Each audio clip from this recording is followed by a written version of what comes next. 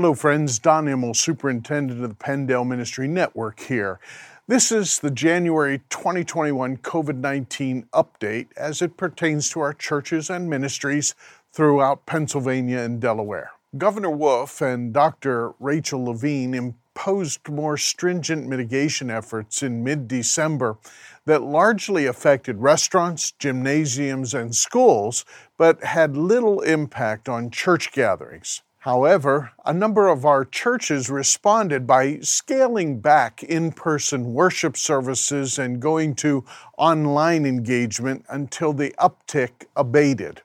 The governor's restrictions were allowed to expire today, January 4th at 8 a.m. There are two important developments to report this week. First, many of our pastors continue to contract the virus. We receive calls almost daily from Pendale ministers who have tested positive for the virus. Thankfully, none of our ministers have died due to COVID, but many have had close family members succumb to the virus. Please know that we're praying for you, your leadership team, and your church as you navigate this pandemic in your local context. A second important development has to do with finances.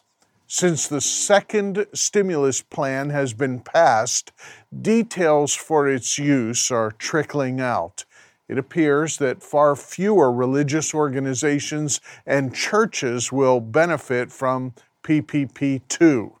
An important requirement for this stimulus package states that a business must have experienced a 25% loss of revenue in order to qualify for this loan. Since most of our churches have reported that they have mostly maintained their financial position during the pandemic, we would conclude that it would be difficult to demonstrate a 25% loss. Of course, each church will need to explore their finances to determine if it's worth the application process when they are made available. Thank you for your ongoing service to the Lord during this challenging season of life and ministry. We realize that the constant stress of decision-making is wearing people down, including ministers. It is imperative for us to position ourselves to receive support as this pandemic wears on. Sometimes it simply does our soul well to hear that other people are facing the same stresses, the same challenges, and having to constantly pivot to meet the needs of being a worship community while attempting to keep ourselves and our people safe while in community, or in other words, in group gatherings. There's a lot of ambiguity, a lot of conflicting opinions, and an inherent amount of conflict that arises from the fluctuating circumstances that we presently find ourselves ministering within. How can we keep our soul healthy in these circumstances? Three things come to mind.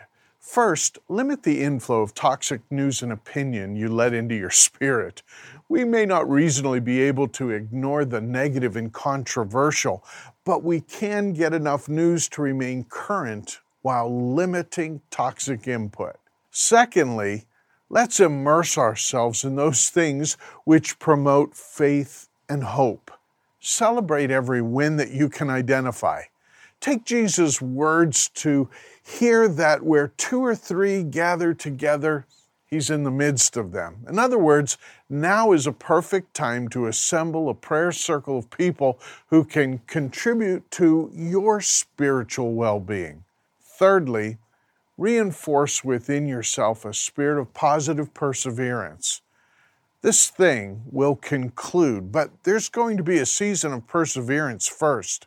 I saw a t-shirt once that had a tropical feel to it, and it said, Club Can Do, with the scripture of Philippians 4:13 referenced at the bottom. I've never forgotten that t-shirt. Sometimes I need to be reminded of simple truths. How about you? As always, if we can be of assistance to you, please don't hesitate to reach out to us. Until then, God bless.